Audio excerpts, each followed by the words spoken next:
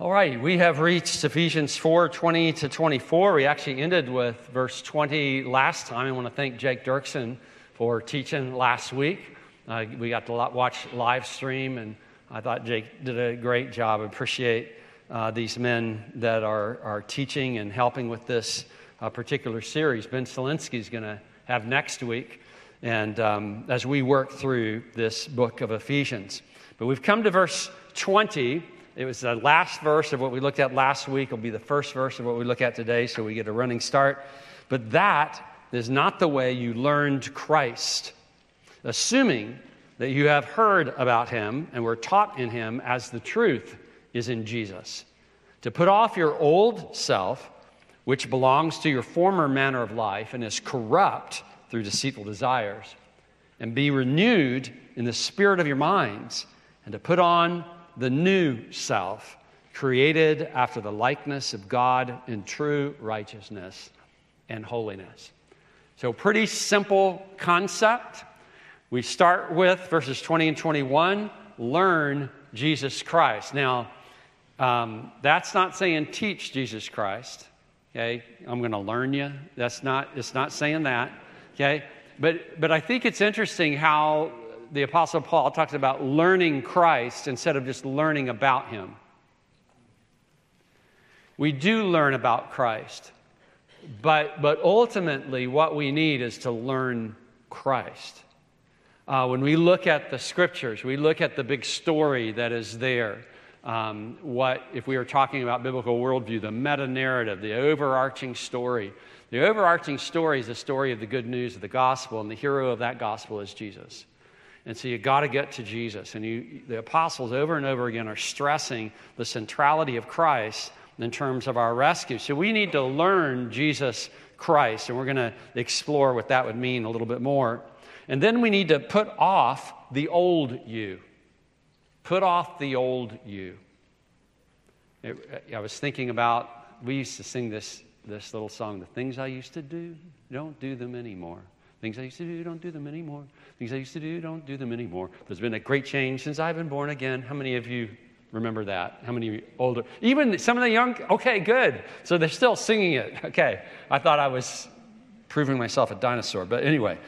All right, so put off the old you and put on the new you. So let's talk about, first off, learning Jesus Christ. That is not the way you learned Christ. So we're starting with this word but, so it's going to provide a contrast. So we're jumping into a thought process. That is not the way you learned Christ, assuming that you've heard about him and were taught in him as the truth is in Jesus. So we're going to learn Jesus Christ. Now, what's cool about this word right here, learned, is there's different words for learning. This particular word is the verb form, the active action form of the noun disciple. Okay? So we're not talking about just learning facts and just instruction in that way. We're also talking about learning a way of life. A disciple is more than just a student. A disciple learns from the master so that he can teach others. So when we're discipling or mentoring someone, we're not just giving them facts and information. We're actually teaching them so that they can take that teaching and now transfer it to others as well. This is the way that the gospel works. This is the way Christianity works. We're to make disciples of all ethnicities. We're supposed to teach people so that they can teach others. And then the second part of the disciple is that he's not just learning information from the master so he can teach other people. He's also learning the way the master does things. He's watching how the master lives so that he can imitate, so that he can follow that way of life. So this learning Christ, again, it's not so much an academic pursuit as it is a personal pursuit of, like, you're walking with Jesus as one of the 12 disciples, and you're listening to how he talks, and you're watching how he lives, and you're saying, okay, I'm going to teach like that. I'm going to live like that. This is what the apostles sent from Christ did, and this is how they spread the gospel. And then when we see this word Christ, remember, Christ is not a name, it's what? It's a title, okay? And what does it mean? What is the Old Testament word for Christ? Messiah, okay? What does Messiah or Christ mean? The anointed one, okay? He's anointed with the Holy Spirit without measure. He is actually, I like to refer to this when I'm talking about Jesus Christ, and it springs from both Christ and from later we're going to see his given name Jesus, but he's the promised Savior King. He's the one that God keeps talking about through the prophets from the Garden of Eden onward. That he says going to come, he's going to crush the serpent's head, he's going to rule an everlasting kingdom, he is going to deliver humanity from this curse, this scourge of sin and death. He's going to deliver them from the domain of darkness, transfer them to the kingdom of light. He's going to rule forever. His saints are going to rule with him. This word, this title, Christ, recalls all those centuries of promises about the one who would finally make things right again, the Redeemer, the Savior. And so whenever I see this term Christ, I'm thinking not just in terms of a name, I'm thinking in terms of what Jesus came to do, what he's accomplished, and what he's accomplishing that's going to last forever. So when it says you have not, that is not the way you learned Christ, literally as you did not so learn Christ, what is he talking about? Well, the way that the so learning Christ, he's talking about what went before. He's saying, remember, he's told them back a few verses earlier, don't walk as the Gentiles walk. Don't live your walkabout life the way the nations, the ethnicities who don't know God, don't live that way. You know, a lot of times, people today, they think it's very modern to live in a corrupt kind of way, to be very free in all the kinds of choices that you make and the kinds of sins that you commit, that's somehow a modern concept. It's actually just a return to the old paganism. It's a return to the appetite-driven worship of ourselves, deifying of indulging ourselves in things that are actually destructive. He says, you haven't learned Christ that way. If you're following Jesus, this is not the way that you live. Now, this is assuming that you have, and all of this is talking about our learning from Christ. You've heard about him, okay? So they would have heard about him through the apostles, through the eyewitness testimony. Okay, there's a proclamation of the gospel. Our faith is delivered through words that are shared from one person to another. Okay, you've heard about him, and you were taught in him, and this is the regular word for instruction. You were taught in him. So somebody told you the gospel. Somebody trained you, instructed you about what Jesus taught and what Jesus did. And then underlying all this is as the truth is in Jesus. The truth is in Jesus. This reminds me of what John the Apostle has been teaching us in the first epistle of John. What you've been taught about Jesus from the apostles, from the eyewitnesses, the testimony to his baptism, to his crucifixion, to what the things that he preached, to the significance of his life, his death, his resurrection. These things that you have been taught are true.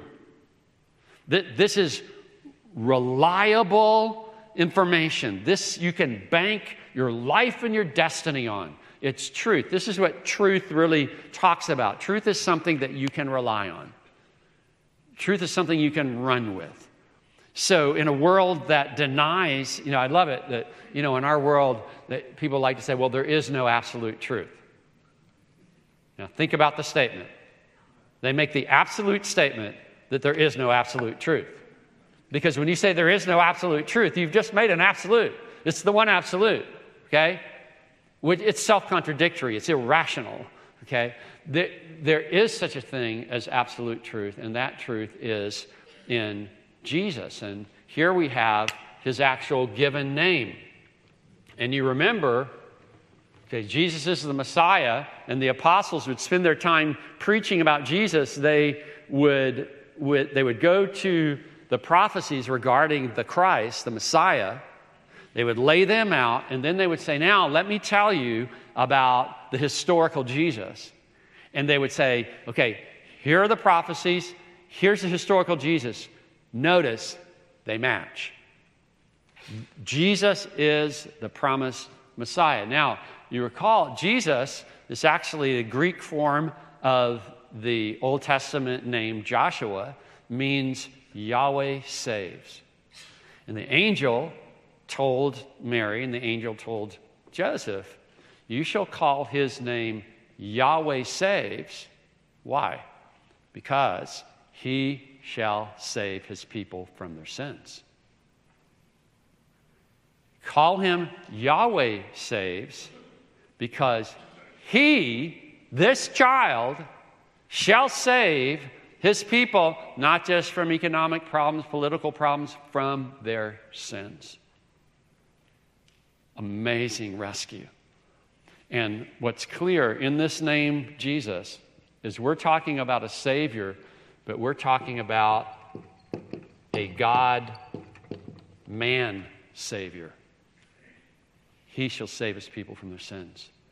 And so, as you're sharing the gospel with people, just the name Jesus and the title Christ, you can take those two terms and you can give the gospel to people. You can talk to them about who Jesus is, what Jesus has done, and how Jesus saves us. So when we learned about Jesus Christ, when we heard about him, we were taught the truth is in Jesus, then it's going to lead to a completely different lifestyle than the one we used to have. John 8:31-32, Jesus said to the Jews who had believed him, if you abide in my word, you are truly my disciples. That reminded me of this term right here. You're truly my disciples, okay? And you will know the truth, and the truth will set you free. Sinning is not freedom. Sinning is slavery. Okay? So the new you with your new mindset and lifestyle is impossible apart from Jesus. You need a Savior, and we're going to see this, who can bring a rotting corpse back to life and make it healthy again. I mean, it would be even more than being able to clean up these art aprons. I don't think they can ever be clean. I don't think there's anything that can get these clean. Maybe there is, but I think it would disintegrate before it would get clean. Well, our sin, our corruption is so deep dyed in us that but for God, it would take destroying us to try to get rid of it, because it's so deeply ground into who we are. But Jesus is the Savior from sin. He's the center. So we've got to start with Christ. All this putting off the old you and putting on the new you, it's not going to work at all unless you get to Jesus first. So Jesus is the one that does this for us and gives us the power for this new kind of life. So secondly, we want to put off the old you. Verse 22, to put off your old self, which belongs to your former manner of life and is corrupt through deceitful desires. So when we talk about putting off, this is used of taking off old, dirty, stained clothes like these. Or if I didn't wear those aprons, like the clothes that would no longer be hanging in my closet or be folded in my drawers, they would be in the trash. I couldn't even take them to Goodwill. Okay? Nobody would want them. Okay? They're just meant to be thrown away. Or think about if you've got a really super dirty job, maybe you've been in a mud pit or you've been sweating hard all day. when you get inside, you just want to get those filthy clothes off. Okay, so we're stripping those old clothes off. We're stripping off the old self. It belongs to our former manner of life, the former conduct. And he's talked about that conduct, how corrupt it was, how terrible it was. He's described the way that these folk once lived. And Jake, taught us about that as he covered that particular passage. It is corrupt. And the idea, it's corrupt. And, here's something I've noticed about corrupt things. They get worse and worse. Let's say a squirrel gets hit on the street out in front of your house. Okay? After a day or two, maybe just not much more than a day in the summer, you're going to smell the squirrel as well as seeing it. Now, if you go out and check that squirrel every day, if some buzzard or something doesn't get it first, if that squirrel stays out there, let's say the squirrel gets hit on Tuesday, you go and check on it on Wednesday, okay, it's not looking too good. Okay? You go on Thursday and Friday, does it start to look better? No, it gets worse and worse and worse and worse. Okay, it's just going to keep rotting. If it starts rotting, and it can get really bad. I think I told you once about how I had a freezer that was full of deer meat and fish and all kinds of things out in the garage, and the freezer died, and I didn't know it for 3 or 4 days. That was really interesting. That was an experience. There's nothing like cleaning out rotting slurry out of the bottom of a freezer. Yes, it's an unforgettable smell. Well, that's the old life. That's corrupt. And you'll notice it was corrupt through deceitful desires. So what's the connection here? Well, here's the way sin works. It baits us. It says, hey, if you would give in to this temptation to sin, you'd be happy. Kind of like the bait for fish or a fishing lure. And the fish thinks he's going to be happy if he bites on that bait. But the point of the bait is to get the fish to bite, and there's a hook in the bait. It's going to be trouble for the fish. We are corrupt through deceitful desire. Our desire for pleasure that is sinful is actually an illusion. It's only pretending to be able to give us pleasure and happiness. It's promising what it can't deliver. We are tempted to sin with the lie that somehow we'll be happier if we give in to what is wrong. Every time we deliberately sin, that's the lie we're buying into. And it's crazy. It's, our human nature is such that even when it's happened multiple times before and we know it's a lie, there's still something in us that wants to say yes, that wants to give in, that wants to go back to that old life. Now, some of you are really young, and many of us grew up in a home that taught about Jesus. And I came to Christ, I trusted in Jesus when I was 4 years old. And so sometimes we think, well, I trusted in Jesus when I was 4 years old. I didn't have to be saved from that old corrupt life. Oh, yes, I did. I had no idea how corrupt I actually was as a sinner by birth and by choice. And over time, we learn the kinds of things we would do if we could do if Jesus weren't restraining us. Okay? And so some people have actually gone through that and have lived that out before God rescues them. Some of you, we got a lot of children, you're thinking, hey, I never got to sow my wild oats. I never got to go have fun. It's not fun. It's a lie. It'll mess you up. Some of the most messed up people I know grew up in Christian homes, never did anything bad. They were like good Sunday school kids, and they decided that once they got to be 17, 18, or whatever, they're going to go have some fun. You know what they found out? It ain't fun. It's death. It's destructive. It's bondage. So look, if you've been so privileged by God to grow up in a home that's teaching the right way, teaching you about Jesus, you're not missing out on anything unless you consider missing out on slavery, missing out. Okay?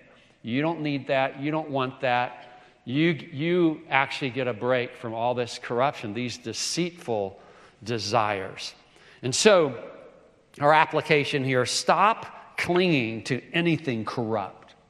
Strip it off and throw it away. If you think it will make you happy, you're playing the fool and believing a lie. So let's flip the board and go to the last couple verses here. Instead of holding on to that old corrupt life, we're stripping it off, and we're going to put on the new you. Verse 23, and to be renewed in the spirit of your minds, and to put on the new self, created after the likeness of God in true righteousness and holiness. So we see this new showing up, okay? So this is new, it's fresh. You're going to be renewed in the spirit of your minds. This is actually starting on the inside. This is not about like, hey, I got to clean up my act. I've got to turn over a new leaf. I've got to add some more do's to my do list and more don'ts to my don't list. This is starting with the very way that I think, okay? I'm going to be renewed in the spirit of my mind. So how I think, what I'm desiring in my heart is so important. And the way he phrases it is this is something that's going to constantly go on. We did kind of a one-time, once for all, strip off the old life, but now we have an ongoing renewal process of our minds. In contrast to what the ethnicities and the Gentiles did, walking in the futility of their minds. Verse 17. In other words, they're thinking in ways that are irrational and that aren't going to bring them what they're actually looking for. This is a transformation from the inside out. In the very way you think, the way that you reason, what you perceive, what you desire. Romans 12:2 says the same thing. Do not be conformed to this world. Don't be pressed into its mold, but be transformed, just like a caterpillar metamorphosizing into a butterfly. Be transformed by the renewal of your mind. You have to start with what you're thinking about, with how you're perceiving things. This is why it's so important that you be very careful about all that you're taking into your mind. You know, you walk around the halls of a typical junior high school, and nobody's looking at each other. They're all looking on their phones. They're all feeding their minds with something. Okay, your mind is critical to your life and your ability to actually live for Jesus. Be careful what you're putting into your mind. You're not being pressed into the world's mold in your thinking. You're being renewed in your mind, that by testing, you may discern what is the will of God, what is good and acceptable and perfect. In other words, the life that you really want to live, particularly now that you belong to Jesus. If you've tasted of the compassions of God, you've been rescued by Him, the life that you really want, that you're pursuing, requires that you be training your mind, you be renewing your mind through the power of the Spirit, through the Word of God. And with that mind change now, you can put on the new self. And that's like putting on, after you've been in those old dirty, ratty clothes, you've stripped those away, you've taken your shower, now you're going to put on nice, clean, fresh clothing. It's not that you're going to now pretend to be good, like I'm just putting on a mask or putting on clothing. It's the idea that, because remember, you've already been renewed in the spirit of your mind. This is happening from the inside out. But now you want everything that is visible to match what's going on in your heart and mind.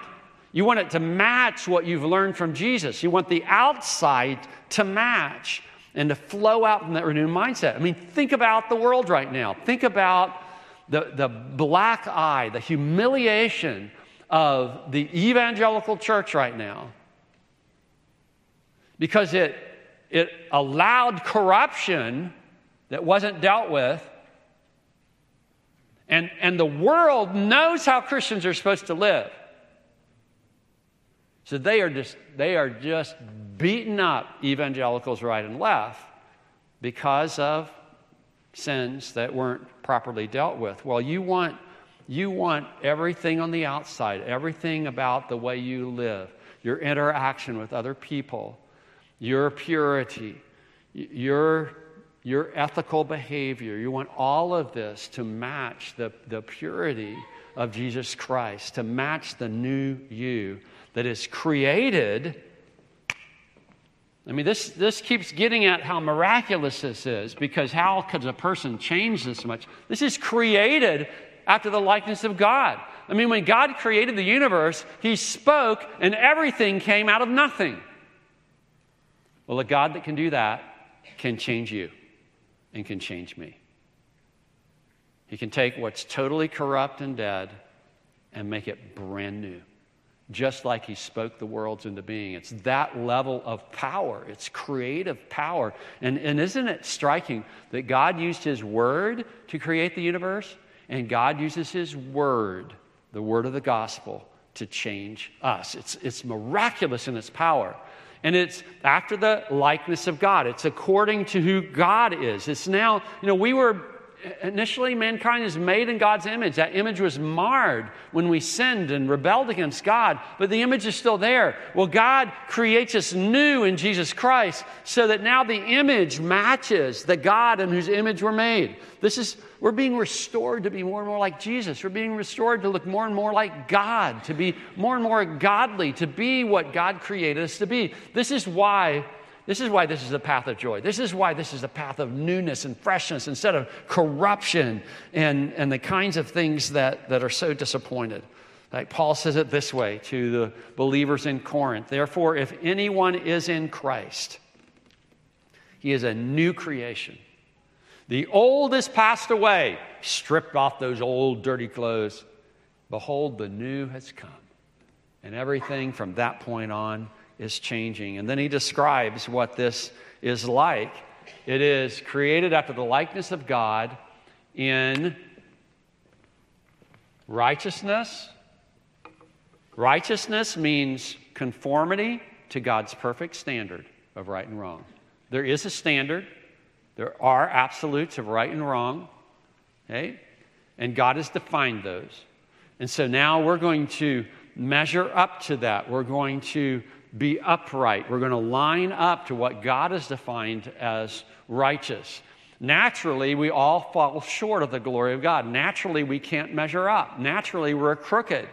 Naturally, we fall short. But now we can live in righteousness, matching God's standards, and holiness. And, this is not the word I expected it to be. I expected it to be the word that has the idea of belonging to God, and so you're set apart to Him. This word actually speaks of those that might be in a temple, and the kind of reverent behavior that they would show in what they do. It's an attitude of reverence committed to fulfilling God's demands. And in secular context, in secular Greek context, it would even speak of reverence for one's parents. It's the idea that you're living in a way that shows a consciousness of your obligation to God. You're not, it's a worship, it's a life of worship. It's a God-centric kind of living where you're never forgetting that you are serving the God who has rescued you. And then will you notice that actually this true here, and we've seen true before in the earlier verse, this true modifies both of these. It's righteousness and holiness of truth. Okay? In other words, this new lifestyle is rooted in truth, what is reality versus what is false. It's rooted in the truth of the gospel about Jesus in contrast to the old lifestyle that was rooted in falsehood, in deceitful desires. Think about it. When we live in bondage to sin, when we live in corruption, we're actually living in line with what is false, what's a lie, what has deceived us. Whereas this is living in line with what is true and what is beautiful and what is good and what has rescued us. True righteousness and holiness. And as I was finishing this out, I was reminded about how easy it is for us to be cynical about truth and how that's nothing new. I was reminded about a conversation that Jesus had during his trial with Pilate. Remember the words?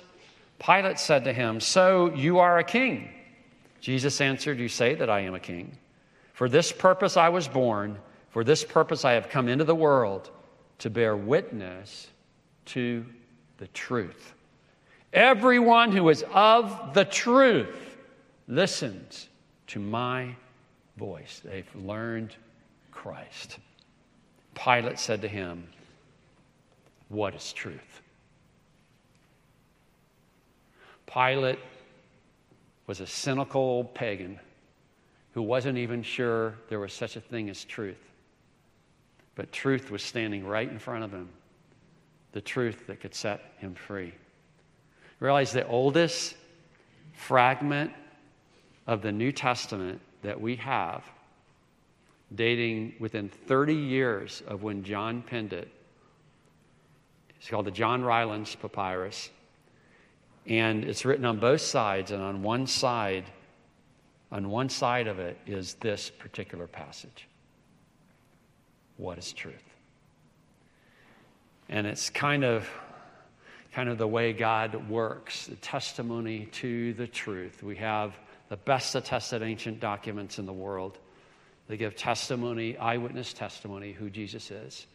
He is the way, the truth, the life. God has created this life in you, but you must cultivate it through renewing the spirit of your mind to live out righteousness and holiness or reverence rooted in truth. So, to have this kind of life, we must learn Jesus Christ. We must put off the old you and put on the new you. This is the life we are created to live, and it's a beautiful thing. Let's pray. God, thanks for your word and the clarity of it, the consistency of it. Thank you for the way it points our hearts and minds to Jesus. May we live close to him this week, for it's in his name we pray.